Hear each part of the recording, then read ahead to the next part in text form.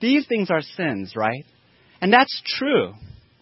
But that is really a only surface level way to look at the situation. And the Bible says, look deeper, look at the heart behind all those various sins. And when you look at the heart, it's really just one sin.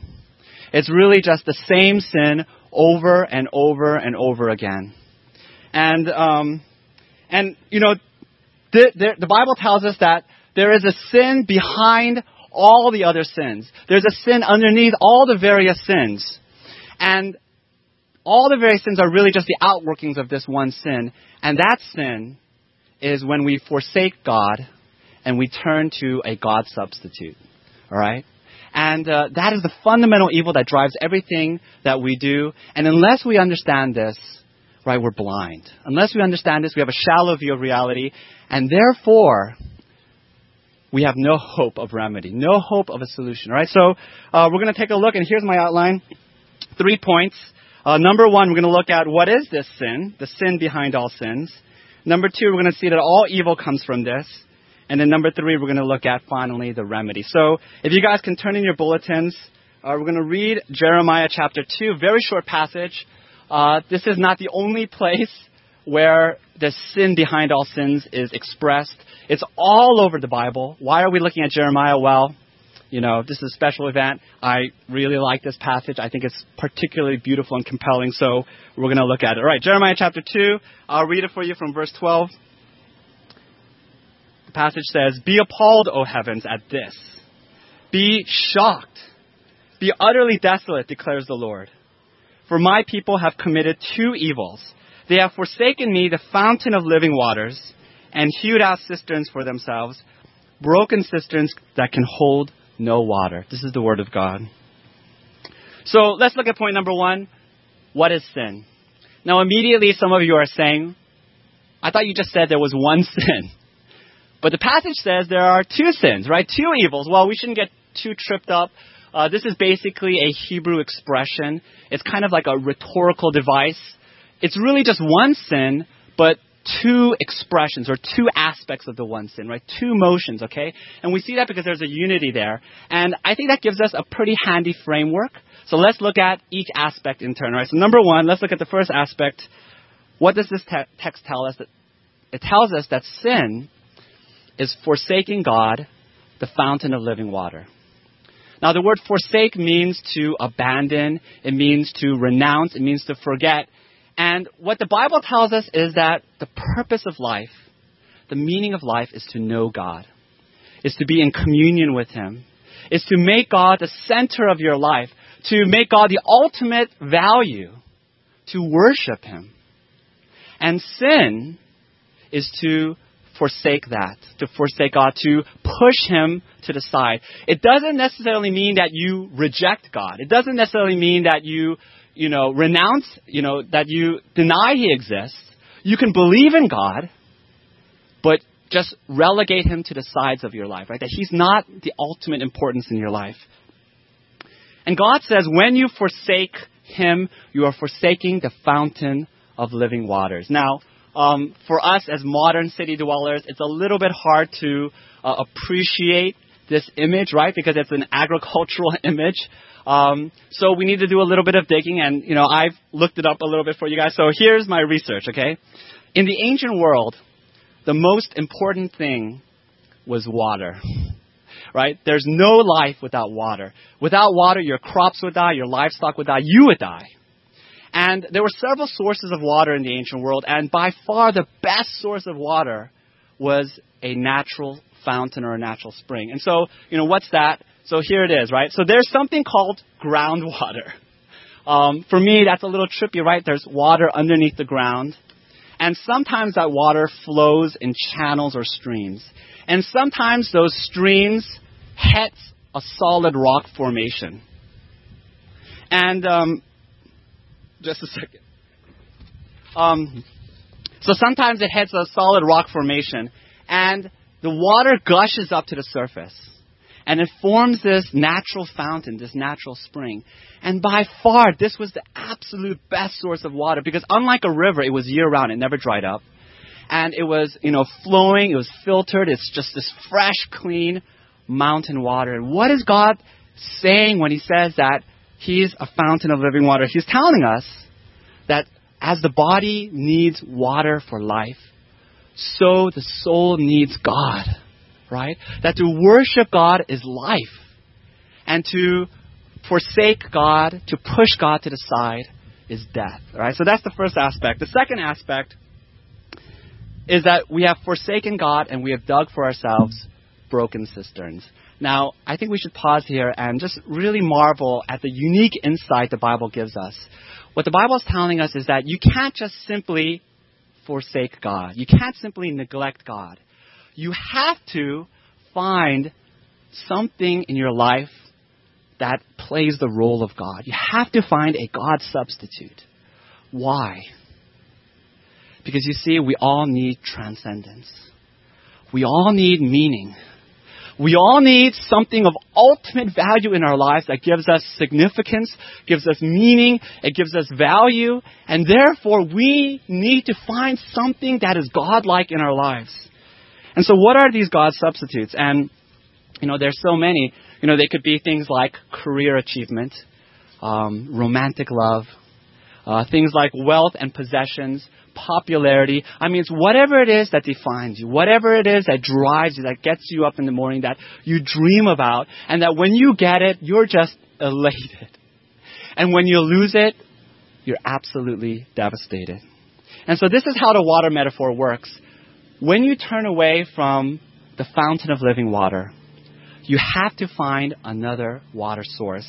And that other water source, Jeremiah tells us, is a broken cistern. So what's a broken cistern? Well, I said that in the ancient world there are many sources of water. And by far the worst source was cistern water. And what is a cistern? Well, it's something that's man-made, not naturally occurring. And what you do is you would just dig a big hole in the ground. And you would form this kind of underground water tank. Right? And you would have a little narrow neck at the top. And you would plaster the inside so that the water wouldn't seep out. And then you would use the cistern to catch rainwater, right? And this water was really the least attractive water there was because the water was stagnant. It would just stand there, right? And so it had all this debris and mud, and insects would be attracted, right? And so mosquitoes would lay their little larvae in the water. And so this water was really quite foul, and you would only use this cistern water for emergency purposes, in case there's a famine or war. And so God is saying, we have forsaken the living water, the fountain of living water, and we've dug up our own cisterns. God says, broken cisterns. Well, sometimes the plaster inside the cistern would crack. And so all the water would seep out. And so what God is telling us is that we've dug up our own cisterns that don't even hold water, right? And so what does this tell us? It tells us that when you turn away from God and when you turn to a God substitute, that God substitute, whatever it is, your career, romance, children, will ultimately fail you. It can't give you meaning. It won't satisfy. Christina, my wife, when she was in high school, she went to Lynbrook High, which is in the Bay Area. And she used to belong to this Christian club, and the faculty advisor of the Christian club was named Coach Barnett. And he was the coach of the high school water polo team. And so he would share his story, and he said that when he was younger, just a young man, his passion, his dream was to go to the Olympics and to get a medal in water polo, right? That was just his obsession. And so he tried his hardest, his best, and he made the 1968 U.S. national team, and he competed in the Olympics, but he failed. The team didn't get a medal. And so he's disappointed, but he's striving and he's trying, and for 4 years he trained, and finally in the 1972 Munich Olympics, the Team USA got to the medal podium, and he got a medal. And after that night of just revelry and just parties and celebrations, the very next day, he said he was looking at his Olympic medal, the thing that he had been working for all of his life, and he felt this incredible sadness. He just felt this incredible emptiness because the loneliest moment in life is when you achieve that which you think is ultimate, but it lets you down. You see, this isn't just Coach Barnett. This is all of us. Think about all the people who have achieved everything they could possibly want. I mean, why is it that Hollywood actors and actresses, they have everything they could possibly want, and yet they're so restless and so empty? What about sports stars? Think about Tiger Woods. Here's a man at the peak of his career. Here's a man who is indisputably the best at his profession. He's won 14 Masters. He's made hundreds of millions of dollars. He has anything he could possibly want. He's married to a literal model. And yet he's empty. And yet there's this incredible sadness in his life. Why is that? Think about lottery winners. Many of us dream, if only I could win the lottery, right? Well, it's been several decades now that the lottery has been introduced in the U.S., and they've done academic studies. University PhD people have studied lottery winners, and they found that 1 year after people win the lottery, this is quite surprising, most people, the vast majority of the people, are more discontent and more sad and more restless, more discontent and more disconnected to people than they were before they won the lottery. Isn't that amazing? The lottery makes them more miserable. Why is that? Because whatever it is that we think is our God substitute will ultimately disappoint us. Why? Because it's not God. It can't possibly be for us what only God can be. Do you see that? And so this is the essence of sin. The essence of sin, of all sins, is to forsake God and to turn to a God substitute. All right, so that's my second point. That's my first point. My second point is that all evil comes from this. Underneath all the various sins, beneath all the other sins is this one sin. And so let me give you a concrete example. Let's talk about adultery. Just this past year, a book by Gary Newman, who is a family psychologist. You may have actually seen him on Oprah. He wrote a book called The Truth About Cheating. And in the book, he's looking at why is it that men cheat? What explains adultery? And so he's researching this, and he found that 92% of the men who committed adultery, he asked them, why did you do this? And 92% said it wasn't about sex. The vast majority said it wasn't about the comparative attractiveness of my wife versus the woman I slept with, right? I mean, this is why beautiful Hollywood actresses and supermodels get cheated on all the time. It doesn't have to do with beauty. It doesn't even have to ultimately do with lust. It's not like the men were just walking down the street and all of a sudden this beautiful woman pops up and they just can't help themselves and they have to sleep with her. Right? What is it? And the reason he discovers, and it's really not too surprising, it's really pretty intuitive. He says the reason is because for emotional reasons. Men feel insecure and they feel insignificant. And so this is what he wrote in his book. He said, the mistress makes them feel different, makes them feel appreciated and admired. Men look strong and powerful and capable, but on the inside, they're insecure like everybody else. And they're searching and looking for somebody to build them up and make them feel valued. You see, what these men are saying to themselves is, if I am in the arms of another woman, then finally I'll feel worthwhile. Then finally I'll feel valued. And what they are doing is they're looking to these other women what only God can give them. Right? They're using sex with strange women to be their God substitute.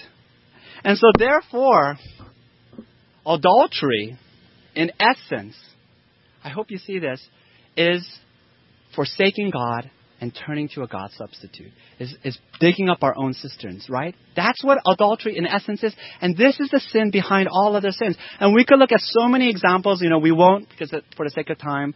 But we can do this exact same analysis. We can look at, whatever it is, lying, chronic anxiety about finances, workaholism, exploitation of the poor, whatever it is. Behind that sin, if you dig down deep and if you do the analysis, it's the one sin, the sin of forsaking God and digging up our own cisterns. And unless we understand this deeper sin, we're hopeless. And we'll always be only addressing the surface symptoms. Going back to the book by Gary Newman, The Truth About Cheating. So he wrote this book because he wanted to help women to prevent adultery, right?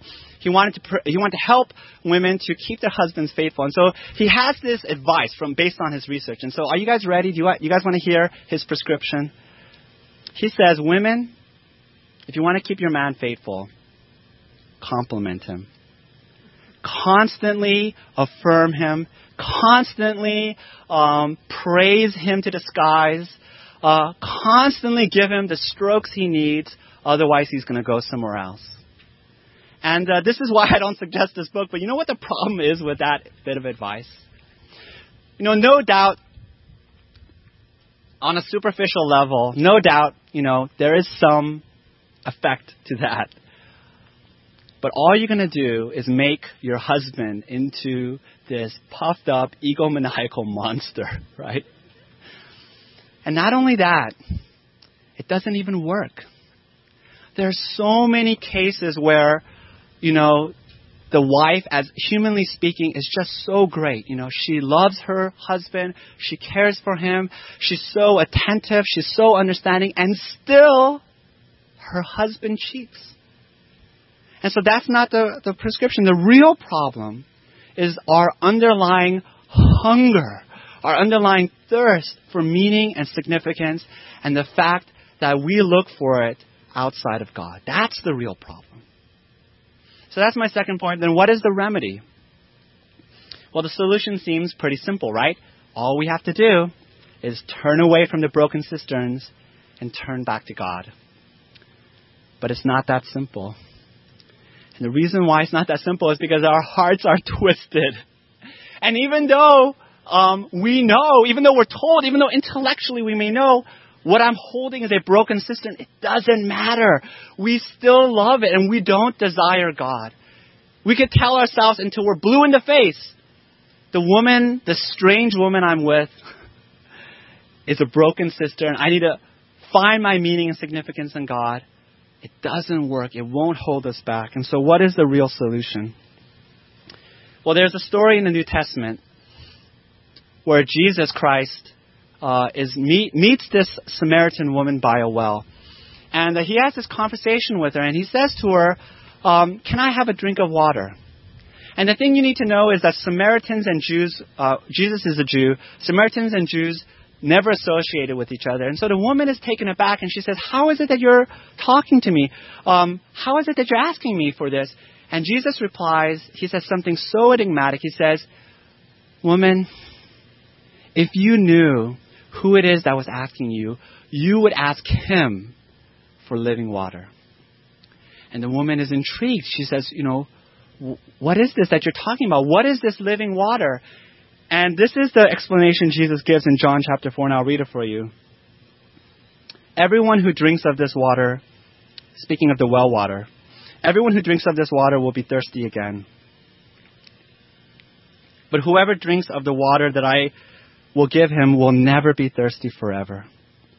The water that I will give him will become in him a spring of water welling up to eternal life. That's the solution.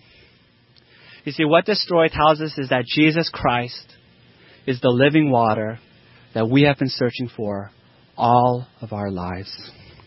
And it's not enough to try to turn back to God, right? We have to look at Jesus Christ, and then our hearts will be satisfied. Because you see, Jesus is God in the flesh. Jesus is God with us. And he lived the perfect life we should have lived. And he suffered the penalty we should have suffered. And do you remember when he was hanging on the cross what he said? Do you guys remember? He said, I thirst. Right? He said, I thirst. You see, all of us, all of our lives have been turning to our own broken cisterns. And we've been trying to suck up, moisture and water from these broken cisterns. And of course, there is none. And so therefore, we should suffer the thirst, right? But Jesus Christ, who alone perfectly obeyed the Father, who alone perfectly put God in the center of his life, on the cross suffered the cosmic thirst as our substitute in our place.